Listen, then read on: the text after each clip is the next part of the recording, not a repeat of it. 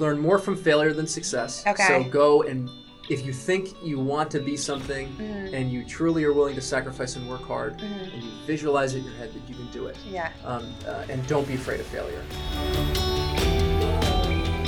Hi, everybody. Super excited to share my conversation with my friend Keith Jones, who's a news anchor at NBC10 in Philadelphia. A big shout out to our mutual friend and past podcast guest, Rosemary Connors, who is also an anchor at NBC10 and was kind enough to make the connection. Quick background on Keith. He grew up in a small town called New Egypt in New Jersey with his parents and two brothers. He then went on to Villanova University, which has played a tremendous role in his life. During his time at Villanova, Keith was the manager and practice player for the men's basketball team. It was through this that sparked his interest in broadcasting. After graduating from Villanova in 2007, Keith took a leap of faith and dove headfirst into the broadcasting industry. He started from the very bottom. He was in Harrisonburg, Virginia for 2 years, then made his way to Pittsburgh for 3 years. In 2012, Keith had the exciting and rare opportunity to return to Philadelphia to NBC10 News at age 27, which was the youngest anchor in the Philadelphia area. Over the past 7 years, Keith has covered an extensive amount of intriguing stories that he will tell us all about. Not only does Keith tell us about his broadcasting career, but he was also kind enough to talk about the passing of his late girlfriend, Karen McCollum, who died tragically in a car accident in 2016. Keith can most definitely serve as a role model to anyone that has been through a similar type of adversity. Keith also talks about the angels that arose in his life after this tragedy, such as his amazing new girlfriend, Devin, and past podcast guest, Father Rob Hagan, Coach Wright, and the entire Villanova basketball family. I hope you enjoyed listening to Keith's story as much as I did. Thanks so much.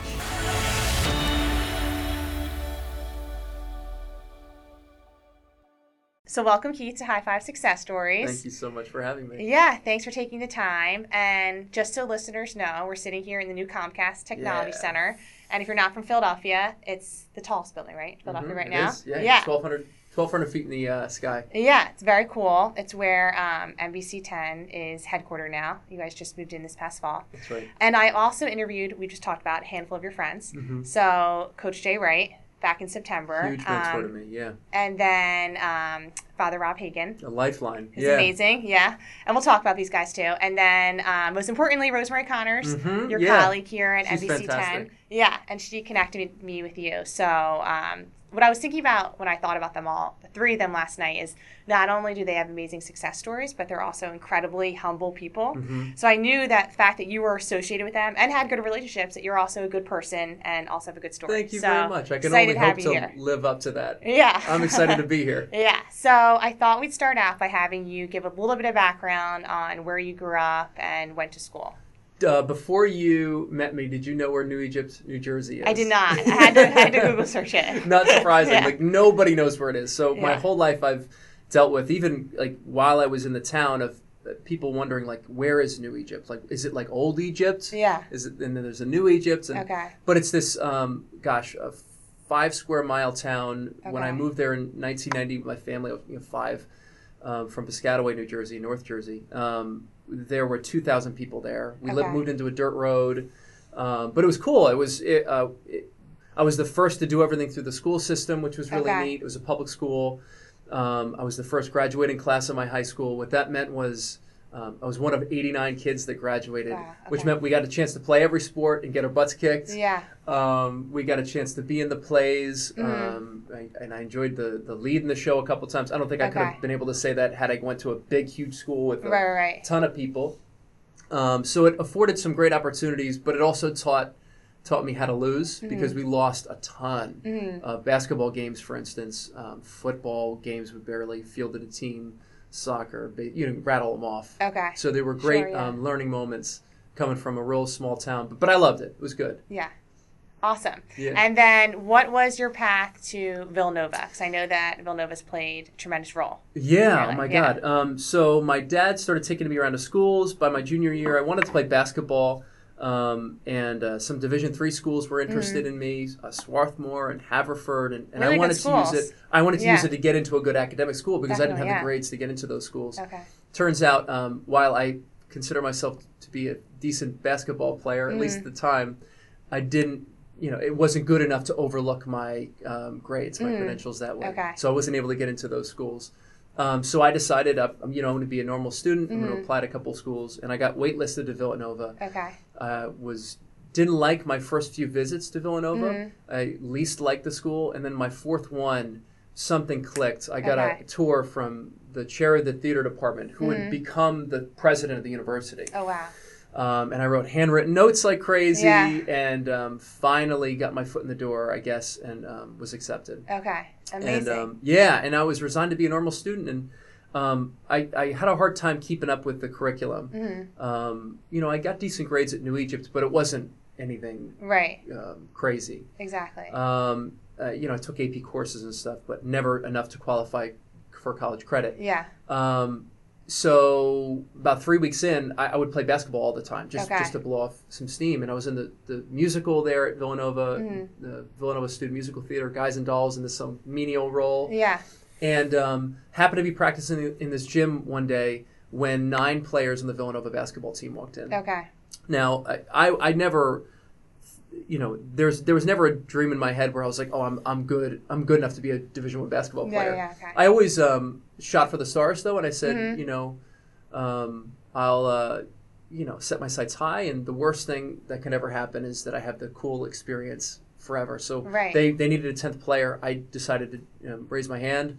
They somehow, said okay. Okay. And we went 5-on-5 scrimmage, and I think I might have scored a garbage bucket, maybe pulled down 2 long rebounds that fell in my lap. Okay. But I played with a lot of heart. I dove on the floor, and one of the graduate assistants who was there said, "Hey, we don't have a spot on the team available or a scholarship, which would have been a pipe dream, but we have the student managing opportunity to be a video coordinator, and you can apply." Okay. And sure enough, I applied. And this is freshman year? This is my freshman year, 3 weeks in. And sure enough, landed the gig. I wrote on the top of the thing, Lord knows what made me write this, but I wrote, "I will work my ass off." And then that's how I started the essay. Yeah. And the graduate assistant who ended up reading all of the applications saw that and said, I need that kid. Right. Thank God he did that. Amazing, because, yeah, it set me on this really nice course. I worked harder than I ever have in my life as a student manager. My role was to tape every single game. I practiced on occasion, but only as a beanbag out there. Okay. And travel with the team everywhere.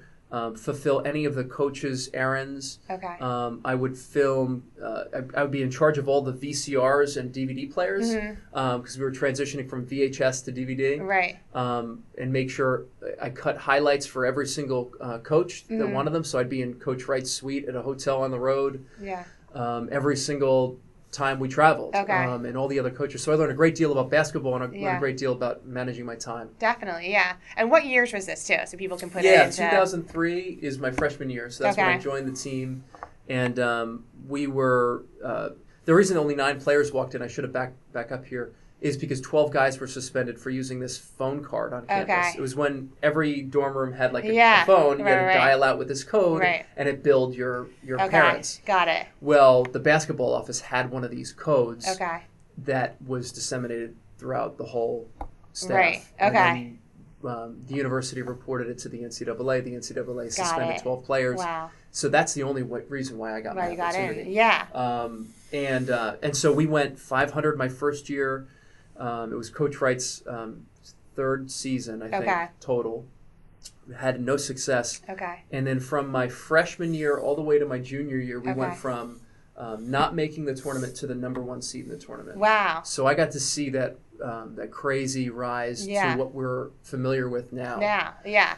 So I'm happy you're touching on that because I feel like whenever anyone thinks about Coach Wright, they think about 2016, 2018. Yeah, but he started from the very bottom. Oh my God, God, really had to build the team. Yeah, there were articles done, and I've written a book about just how nothing was certain then. I mean, his job wasn't secure. He was quoted once telling his wife, "Hey, this might not work out here at Villanova." Right. My freshman year. Yeah. There were a couple galvanizing moments. I mean, we showed a lot of grit. We had a ton of talent. We had a big recruiting class come in.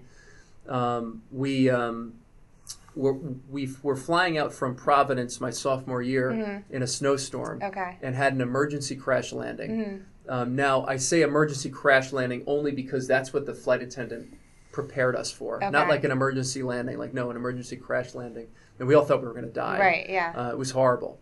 And we ended up landing safely, thank goodness. The pitch trim switch, I think it's what it's called. Essentially, the pilot couldn't figure out how high we were. Yeah. And was flying blind in the fog of a snowstorm. It was horrible. Yeah. And the Philly Inquirer and New York Times, the headline was 12 Minutes of Hell. And, but it was a moment that really brought us all together as a family. Yeah. Okay. And so when you hear that word family, Coach Wright had been using it before then. We really felt it after that moment. And if you look at that moment, January 12th, 2005 onward, there was tremendous success after that. We went Sweet 16, and then the next year we did the Elite Eight. Yeah. So cool. Yeah. So I got to really witness and be part of that, which is so fulfilling in my life. Yeah, and that's where you met past podcast guest Father Rob too. Yeah. About. No question. By my freshman year, there was an incident a couple games in that required a new team chaplain to come in, and Father Rob fulfilled that role. Yeah. So it's really cool to say that we started about the same time. I think just several weeks apart, and the role that he's played in my life. Yeah. I honestly don't know what I would have done without him. Exactly. Not only through the stressful moments at Villanova, but later on in life, which I'm sure we'll talk about. We'll talk about. And I think it's cool for me too because I interviewed Coach Wright in September, Father Rob November, and you in January. So I've got some good Villanova synergy. Awesome. Yeah. Yeah, so that's it's been really great. fun. For sure. So at what point did you know that you wanted to enter the broadcasting industry? When did that come in? When we started playing really good basketball, all of a sudden the Philly reporters were really interested in covering us with the stations, and networks were too. We started getting on national TV a lot more. And one person in particular that I remember was John Clark, who worked for NBC10 then. Now he works for NBC Sports Philadelphia. He would follow us around it. And he's such a different reporter. Not only he's 6'6", you can't miss him. He's got a ton of energy and enthusiasm, but he approaches the craft so differently. I remember him offering these little tapes to one of the players on the team who had his mini camera because he wanted that footage to be able to show on the news. I mean, he wanted to bring the Villanova story to people in a way that the other sports reporters weren't telling it. And you could just tell he loved what he did. I always loved writing. I was a college radio station. I tried to host a sports show, not well. I wrote for the Villanovan, the newspaper on campus, movie reviews. It certainly wasn't setting the world on fire. But then I saw him and I said, wow, I like writing. I was really taken with the way he approached his job. That sounds really exciting. One of those times I pulled him aside and then got with my advisor a week later, and we secured an internship under him at NBC10. Oh, amazing. Under him and Vaisa Kahema. And without those two guys, I'd have never, learned to love what I do here every day at NBC10. Yeah. It's so crazy, too, to work with these guys now and be colleagues, particularly John Clark, who I'm next to now whenever I host these Eagles pregame shows. I saw that this past weekend. Really? So that's cool. It's January 8th today, and when this goes live, we won't really know what's going to happen this weekend with the Eagles, but you guys were there this past weekend, which is super cool. Out in Chicago. But it's so crazy. I'm still like a little kid. Yeah. On NBC 10 News at 5, if you watch any weekday, I anchor with Glenn Hurricane Schwartz. Now, this guy, I grew up watching. It's it's like mind-blowing, the fact that I'm talking with him. Because I still feel like a kid. And there are times in the broadcast when the Eagles were about to play Chicago, we were on the field at Soldier Field, and I look over, and my co-host is John Clark, and I'm going, what the heck am I doing? Like, this is a really cool life. Yeah, for sure. So you decided at Villanova then, you found this passion of yours. And then, so did you dive right head first after college? Yeah. So how did that work, I ended up, I learned during my internship, I had a couple of stand-ups that a lot of the photographers who still work here shot, which is really neat. As a 22-year-old, they shot my first stuff. I learned that you needed to amass this tape of some of the things, like, stuff on tape, like stand-ups, for instance, me holding a mic in front of the camera and delivering the news, or a fake news report or something. Putting together packages, which are these taped stories that can be anywhere from a minute to a minute 30. Put them all on one VHS tape and then start to send them all around the country and see if you can get any interest from any smaller market stations. I said 60 tapes and I got 3 responses. I did the one thing you're not supposed to do. that I tell my students to this day at Villanova that you shouldn't do, and that's I faked live shots. Okay. I literally took Ted Greenberg, for instance, who works in the Jersey Shore bureau reporter. I took one of his packages and one of his live shots, and I literally just voiced over it, which is like, do not do that. Right. I also faked live shots in that I put like fake live graphics on it to make it look live. Nobody was fooled by that. Okay, got it. And I've always been very self-conscious. Only till the last few years have I been more comfortable with my voice. So I also boosted the bass in my voice in the editing. Thank goodness I was able to edit because of the basketball experience. Right, exactly. So I sent out 60 tapes around the country, 3 responses. One was in Bend, Oregon. Okay. Another one was Lehighton, Pennsylvania. Okay. And then the third one was Harrisonburg, Virginia. Okay. To Vi Sikahema's credit, he vetted all 3. He called them himself on his personal time. He made sure that they were decent opportunities for me to even start to approach. Okay. And ultimately, I ended up choosing Harrisonburg, Virginia for no money. It's like right near JMU, James Madison University, in the Shenandoah Valley. For $19,000 a year, and I ended up staying there for 3 years, doing everything. I give you and Rosemary Connor so much credit because she told me her story. It's similar to yours. You're sending out 1,000 tapes. It's so funny. We talked about this on the phone, but listening to her story reminded me how similar our stories are anyway too. And I think that goes for every broadcaster too. You got to learn to cut your teeth and earn your chops. And work in a really small place. That while all your friends, like Villanova is a good school, as Penn is a great school, you know. All of my classmates were doing huge things and making a lot of money and driving great cars. And I was driving my Ford Probe into the ground in Virginia. So did you encounter any naysayers?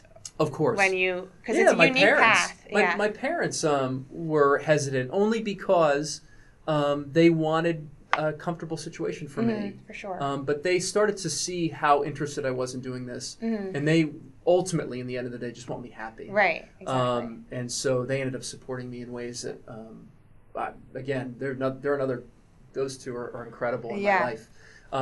For holidays, my dad would dress up as Santa and go and be Santa Claus when I couldn't get off work. Amazing. On Christmas, he'd pack the whole family up and they drive down. Oh, so nice. So like that stuff is like absolutely incredible. Right. So you went to Virginia for 3 years, and then did you go to Pittsburgh, I read? Pittsburgh right after that, yeah. Okay. So what year was it that you started in Virginia? You graduated in? I graduated in 2007. Okay. I worked in Virginia from, July of 2007 to July of 2010. Okay. Yeah. Got it. And then I switched pretty much overnight to the Pittsburgh station. Okay. And that was a huge market jump. I was very fortunate to be in communication with the former news director here, and John Clark and Vi. Sure, and sent them my stuff, and they were giving me honest critiques of, you know, what I was doing well, what I could improve on, and that was really valuable. Yeah. I think what I started to learn, and my father taught me this, was to never rationalize. You know, there's so much value in honest, constructive criticism, and you have to be able to see in yourself your own weaknesses to improve. Right. And then you have to, like we were talking about downstairs, you have to be able to visualize yourself doing these things, and then only then can you actualize it. And I've always shot for the stars, and so when I was sending my tape out to other stations, Harrisonburg, Virginia's market 181. It was. I think it's 178 now in terms of like size. Okay. New York is 1, LA's 2, Chicago's 3, Philly's 4. Yeah. How many are there? 212. 212. So okay, I was at like bottom of the barrel. Right. Pittsburgh's 23. Okay. Which is like an unheard of jump. Good, yeah. But again, I lowered the bass or raised the bass in my voice, and I tried to throw together the most creative things that I was doing on TV in Virginia. And a news director in Pittsburgh at the ABC affiliate, WTAE BIT. And I had never really done many live shots before that point. I kind of faked it and kind of lied during my interview, saying, "Oh, I could do this," because I knew I could do it. Right. And I wasn't about to tell her, "No, I can't do the job." And so the very first day, I was on Breaking News Live, and the anchor called me Kevin. It was great. Amazing. Yeah, it was like, this is the way it's supposed to happen. Right. And hearing that in my ear, right before I went live, he said, Kevin Jones is out. And I said, uh-oh. But it threw me completely, it got me comfortable. Yeah, oh, good. So it's like, oh, well, if I screw up, nobody's going to know who Kevin Jones is. Yeah. So you spent 2 years there. And then 2012 was when you had the opportunity to come back to Philly? Yes. Okay. So how did that happen? Crazy. Too? So this is a crazy story. So two big things happened, one serious and one hilarious. The serious thing was the Jerry Sandusky sex abuse trial was happening in the middle of Pennsylvania. So Philly and Pittsburgh were covering it. So suddenly I was rubbing shoulders with a lot of the folks here at NBC10, with 6ABC, because we were partners. They were both ABC stations. Fox 29 was out there, CBS 3. And a lot of the stuff that I was putting on TV, we were sharing with the other stations. Yeah. That was a big moment that happened, I think, that got me a little exposure. The other thing was I was working this really long morning shift because in Pittsburgh, I just took any shift that they wanted me to take because I figured I'm going to soak up experience like a sponge. I'm going to really earn my chops because I was the youngest. One of the photographers called me a kid once. Right. You know, the ageism was crazy. And I was only 25. So I said, I'll just take any shift. I'll work doubles. I don't care. Right. What else am I going to do? You know what I mean? It's not like I have many friends out in Pittsburgh. So I working the shift 13 hours in. We're driving back, me and a photographer, and we get a call that there's a pig stuck on the side of a highway. Oh, my gosh. Okay. And at this point, like, I'm at the end of my wit's end. I'm like, I don't know if I can find, but I said yes. Okay. Yes escaped my lips. Right. So we turned back around and drove an hour south of Pittsburgh. Oh, geez. In Fayette County. There was a woman there with a pig on the side of the road. The pig had escaped down the highway and into some grass. And she was like, if this thing comes out in the middle of the road, it's going to get killed. Right. Meanwhile, I'm thinking, if that pig escapes into the highway, like, people could really get hurt too. Right. So we call police, we call the fire department. They don't respond. Yeah. So I say, you know what? I've worked a long shift. Like, I'm going to take my shirt off. I had a white T-shirt underneath. Right. Lob me up. I'm getting this thing in a blanket. Yeah. Okay. So I go down there, scoop it up in a blanket. I'm like consoling this pig, like using a really high voice. Like, you know, I'm a huge dog lover, so I talked to it like a dog. Yeah. Which is super embarrassing, but it just was like this instinctual thing. And I climbed up over the hill and I put it in her the back trunk of her car, which was open, that had a lot of blankets and stuff. And she said, "Oh, you saved the day. We interviewed her, great." You know, and then she closed the trunk and drove away.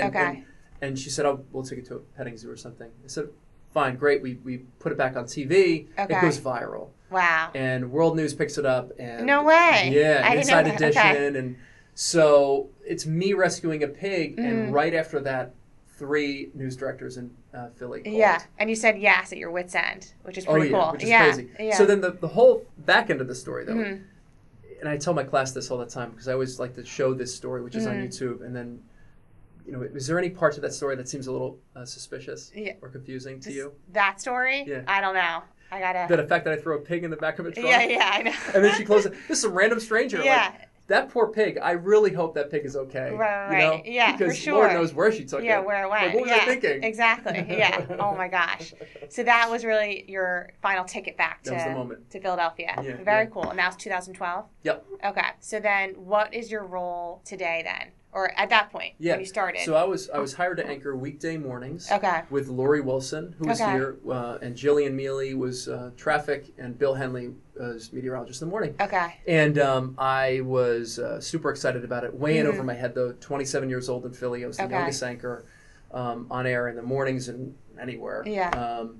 And it went okay. We went from number 4 in the market to number 2. Okay, amazing. There was a huge management switchover. I think a lot of it had to do with the Tonight Show. Jimmy Fallon took over. Yeah. And a lot of people fell asleep to NBC being on television. They wake up and they turn it on and we're on already. Amazing, yeah. Yeah, so that helped. Okay. You know, admittedly.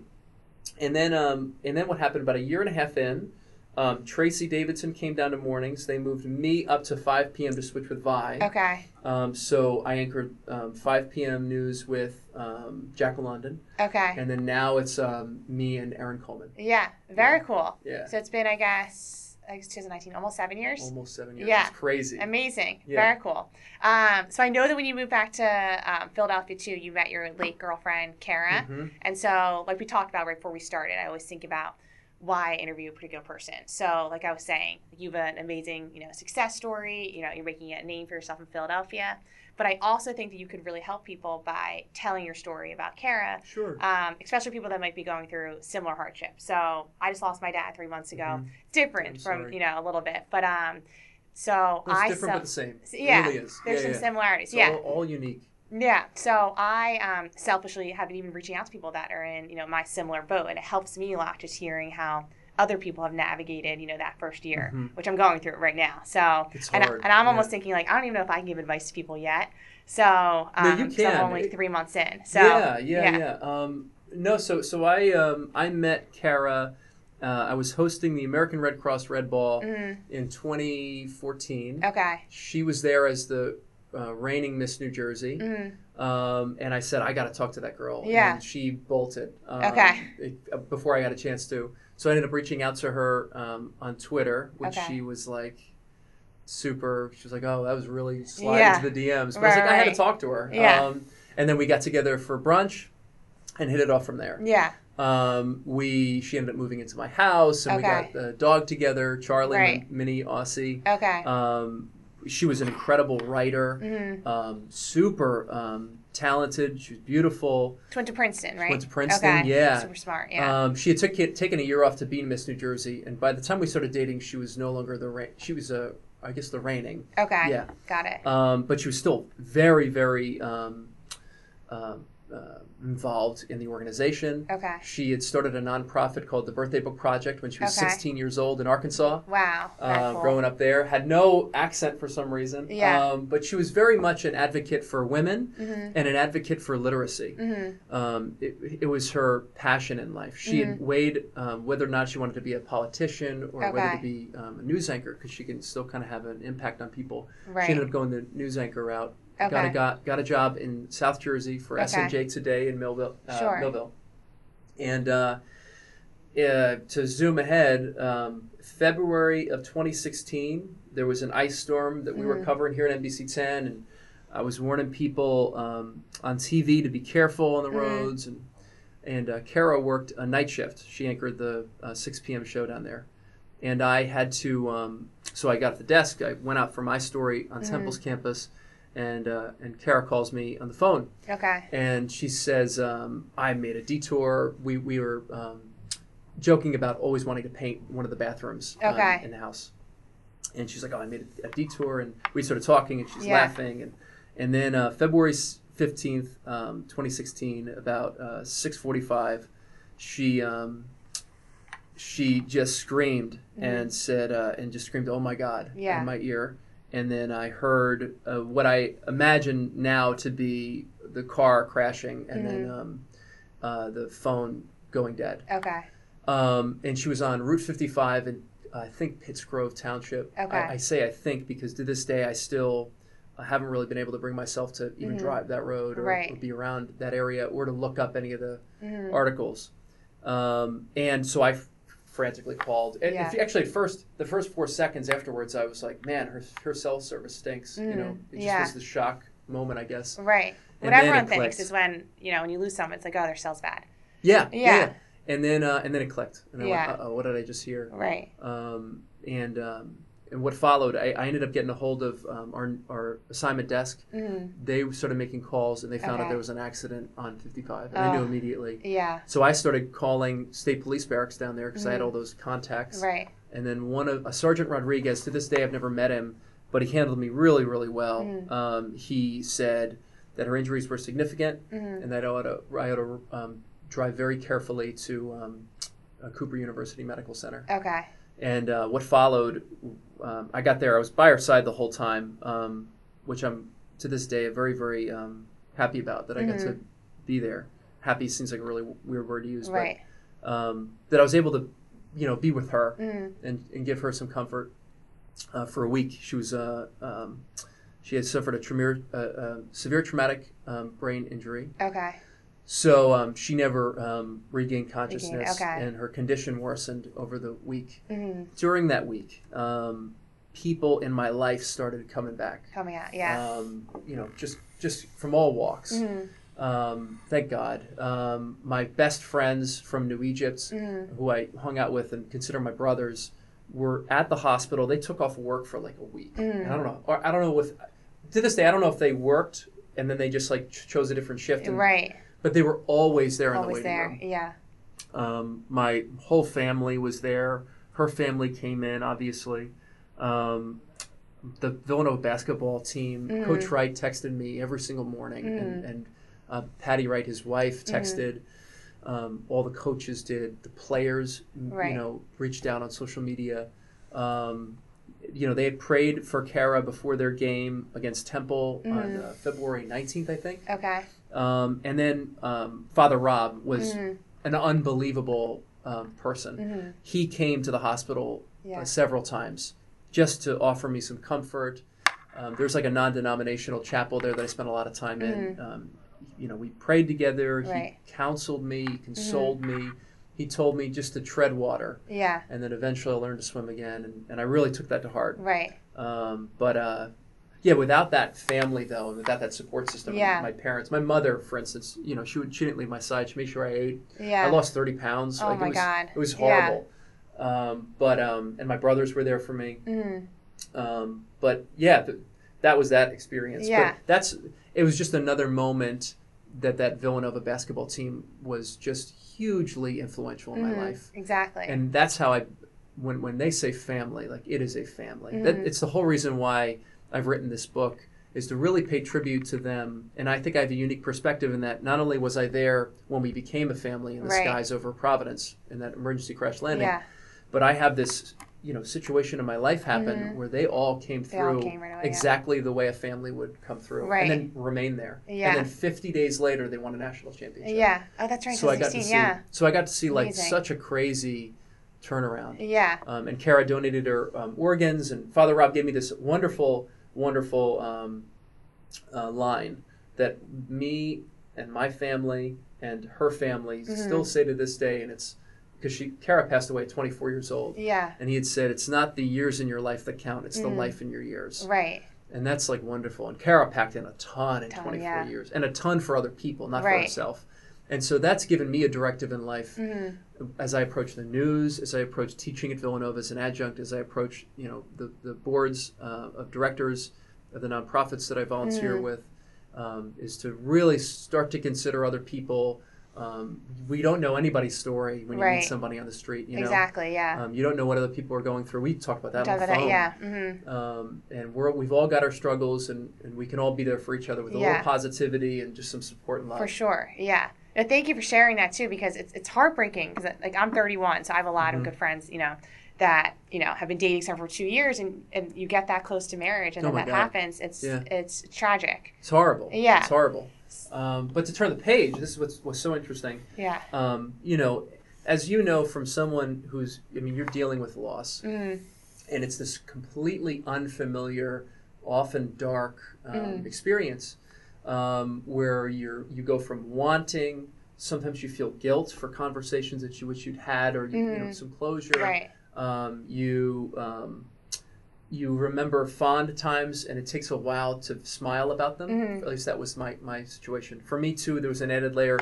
I had ended up being treated by psychologist and behavioral therapist for PTSD, because I kept hearing her scream in my head in the crash, and I had trouble sleeping, and it didn't help. This is the whole first year after. Okay. Yeah. And I had to hide it from this place on TV. Yeah. I was off TV for about 2.5 weeks, and then I came back on. The first week we covered an accident on 55. Oh, wow. And it's like I came off this and I cried. But I cried it in front of nobody. Right. Because it's not, I didn't want to be a burden. Right. While we're talking about my boss even came to the hospital a couple times too, lest I forget, those guys. So nice, Yeah. But to turn the page, it took a really special person, I think, to handle me. Okay. And be the next partner in my life. Yeah. My girlfriend Devin is incredible. Yeah.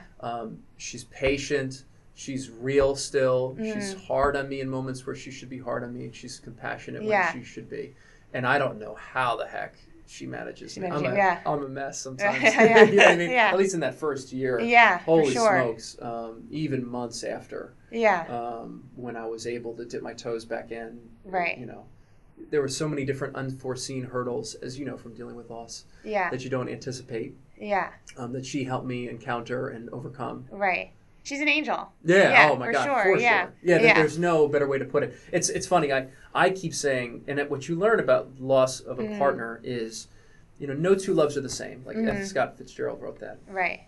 And that's a good thing. Yeah. Because I don't think anybody's ever going to fill that hole in my heart. Right. If they did fill that, then that hole, then Kara must not have meant much to me. Right. But she's going to have a lasting impact. Yeah. What it means, though, is I can find another brand of love that's equally fulfilling in different ways. For sure. And, in some ways, and I don't want to sound flip, but like, boy, have I been pretty fortunate to experience two different, definitely, love stories, essentially. For sure. From two different frames of mind, certainly.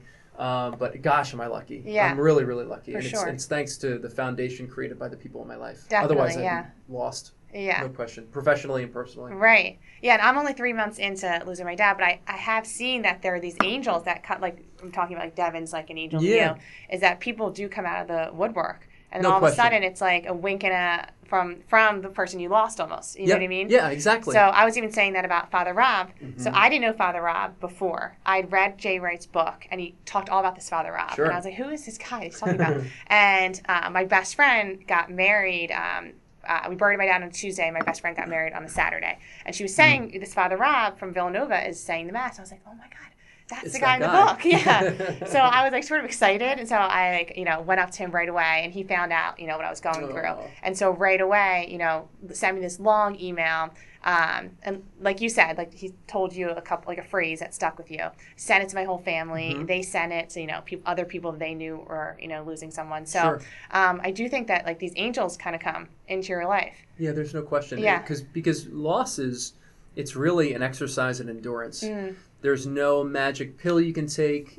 There's no avoiding it. Mm-hmm. If you avoid it, you're only going to have to face it later on at some point in your life. Right.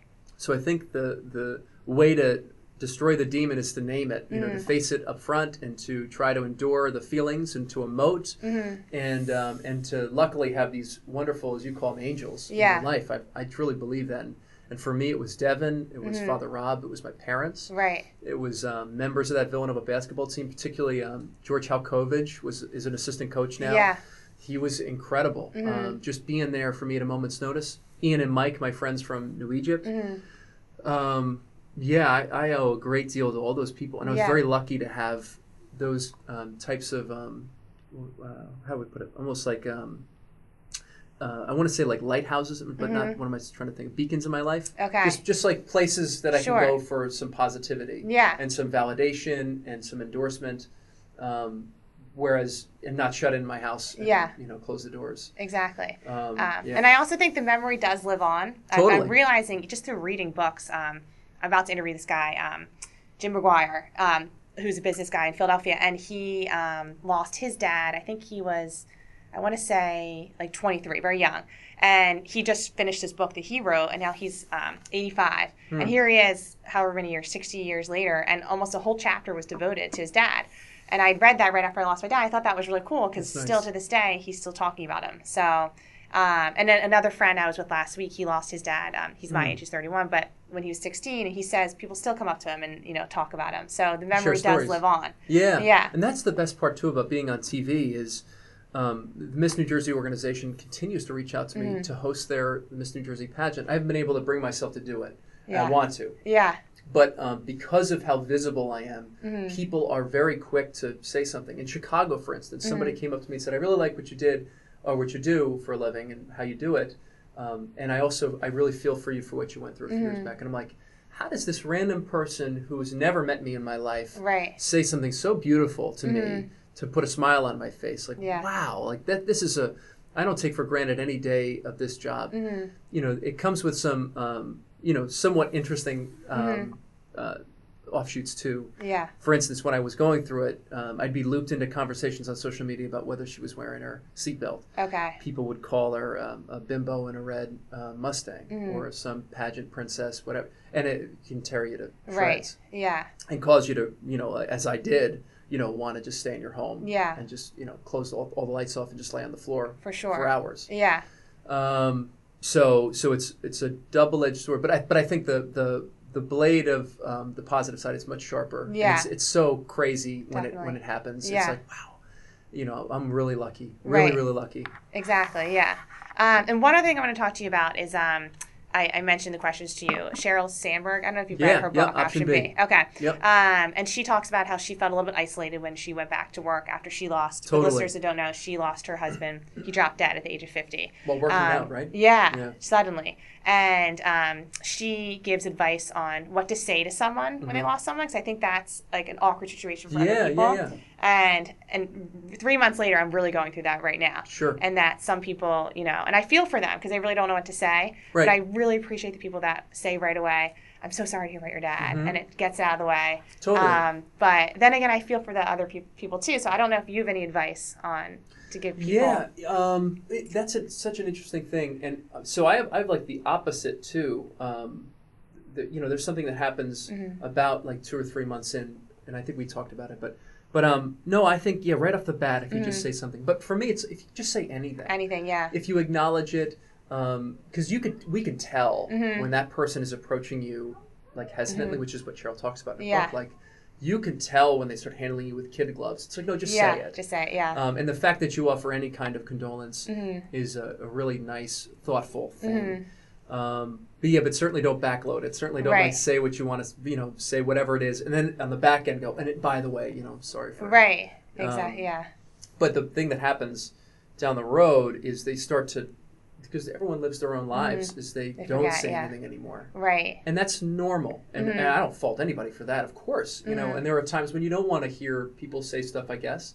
But that's a painful thing. Yeah. When people start retracting and treating you normally. For and sure. you go, it's not normal. Yeah. There's this new normal I'm still getting used to. Yeah. That's difficult.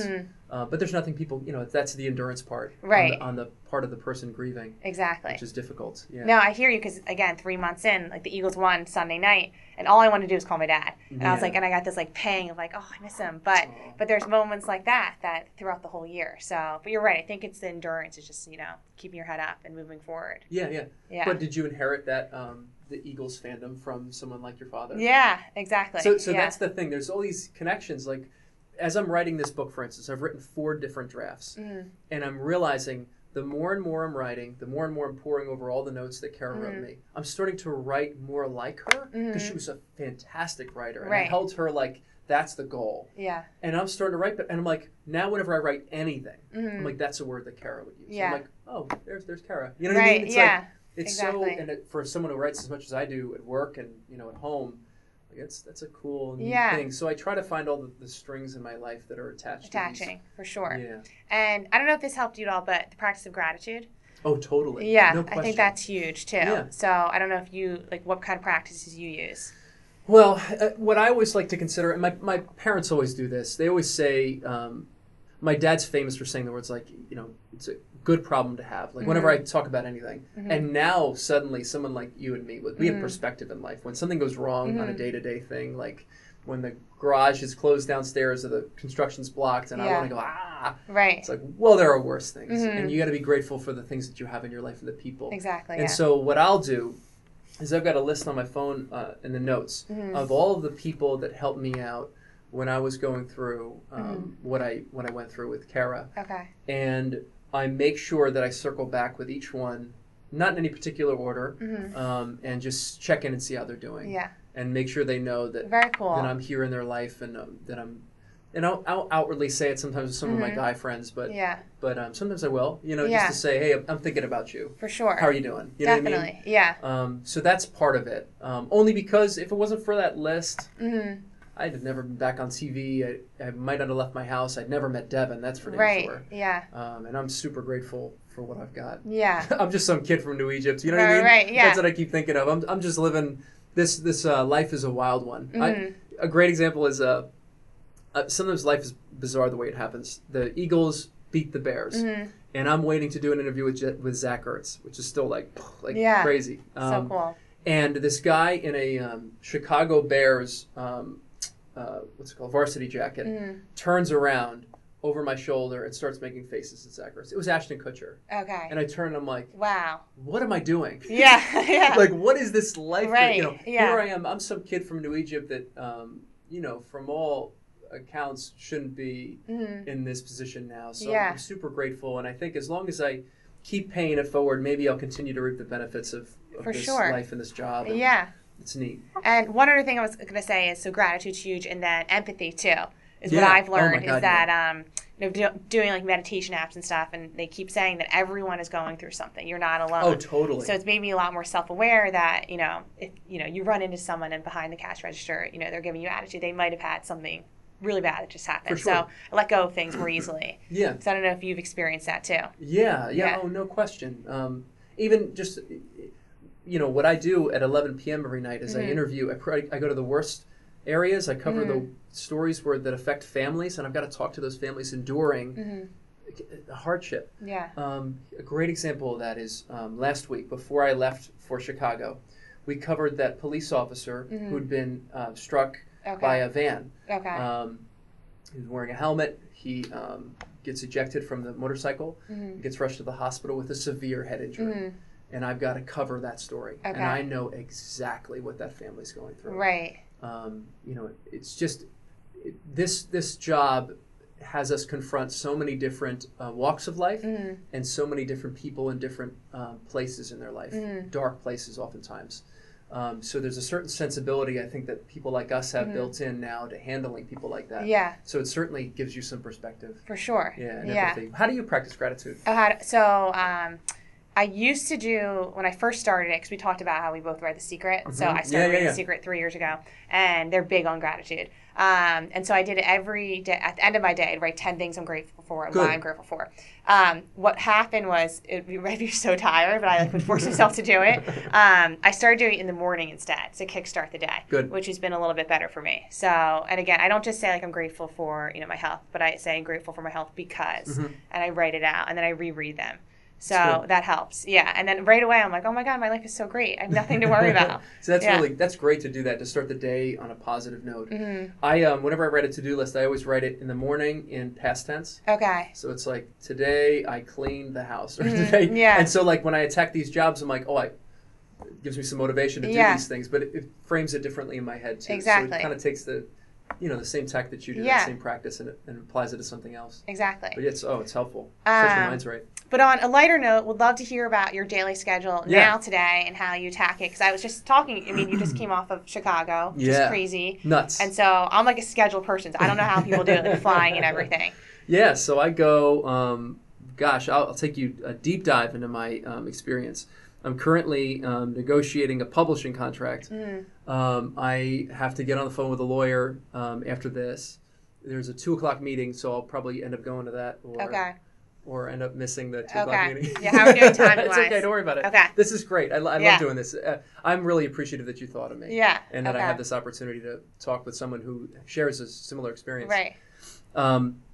But I'll get on the phone with a lawyer. I'll end up reading through the other shows, connecting with the producers of the 5 p.m. show. Okay. Anchor that newscast. Yeah. After putting a lot of the scripts in my own voice so they sound authentic. Then I get assigned at the assignment desk a story, and I go out and tell that story at 11 p.m. somewhere out in the field, live. Wow. Okay. It's a quick turnaround, but it gets done every night, so it's possible. And then that's Monday through Friday. Weeks like this, we're following the Eagles.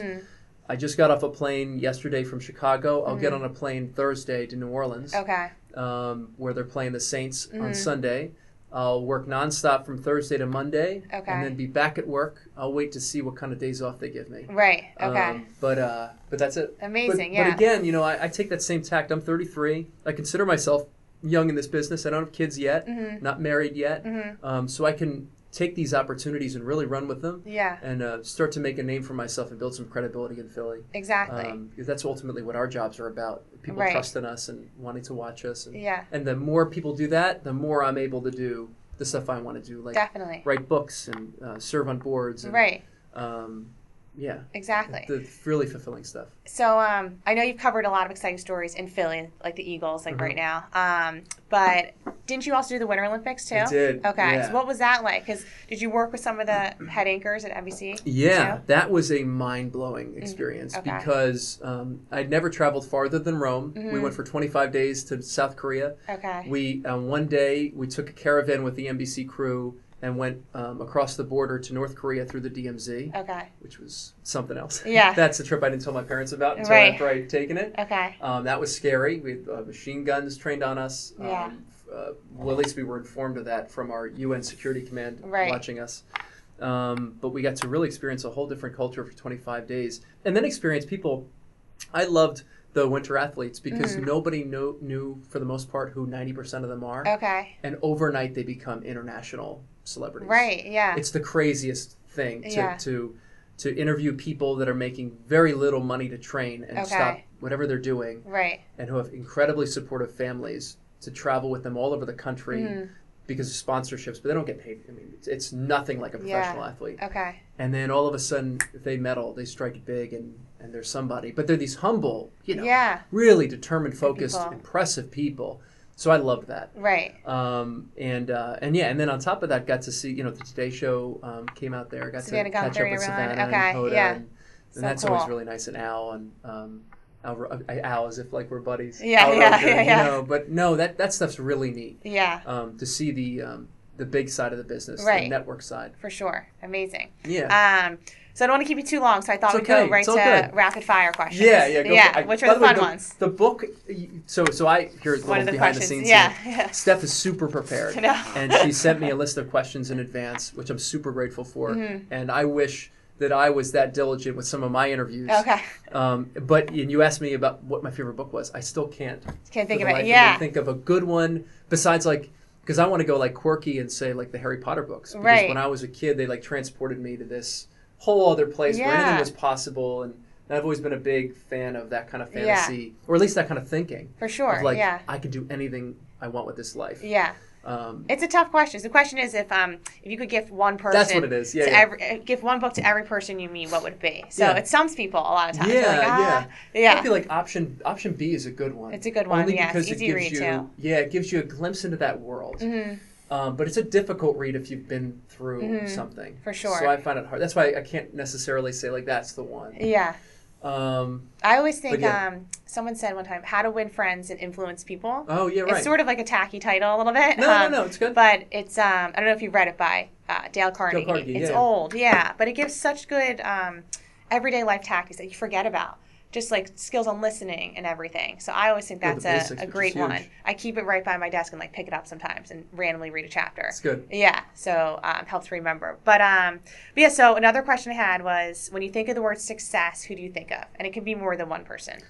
I think of my parents for two different reasons. My father, only because he was an incredible provider to us, and he was always involved in our lives. He was always one of our coaches. He would attend every single game and practice despite his crazy schedule. He didn't necessarily enjoy his work in his life. He's coming up on retirement in 18 months. He's really counting down. Okay. But he still did it to provide for our family so that we weren't really want for much. Right. And granted, we had super humble roots. Yeah. Hot dogs and hamburgers in the summers. Yeah. Barbecue. In New Egypt, New Jersey, so it's not like we were affluent, but he certainly worked his butt off, and I really admired that. Yeah, it kind of drove my work ethic. And my mother, because she is this like extremely resourceful, creative, silly person, who has supported and validated me and my two brothers our whole lives. Right. If there's one person that has taught me that I can do anything I want in my life, so long as I work hard and sacrifice, it's my mother. It's your mom. Okay. Yeah, what she's been able to accomplish on a high school education and another really modest upbringing is remarkable. Yeah. And she's just such a role model. Yeah. Amazing. Yeah. And then what advice would you give to your 30-year-old self? You said you're 33? Yeah. So just 3 years ago. But a lot's happened to you in 3 years. So. Oh, my God. Yeah. Well, that's happened to me.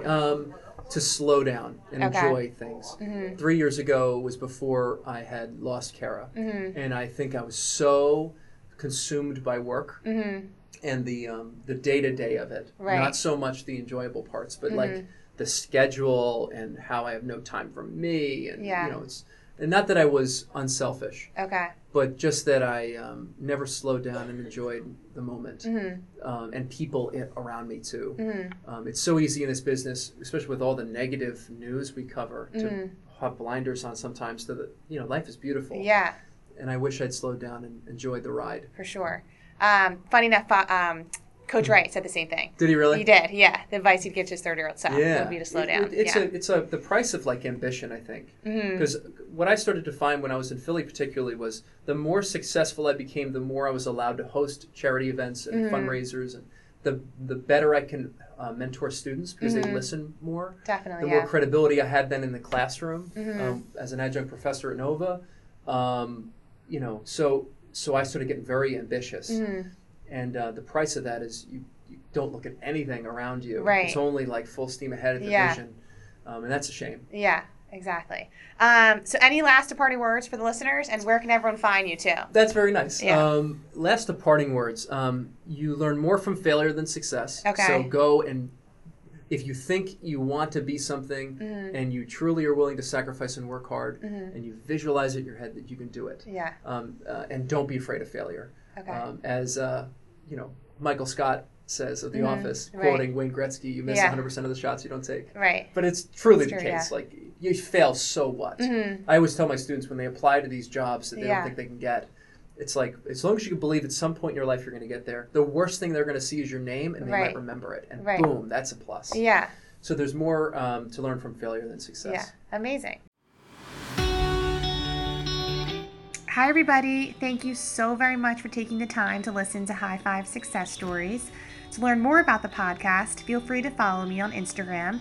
My handle is @High5Success, or on Facebook, you can like High Five Success Stories with Steph Hayden.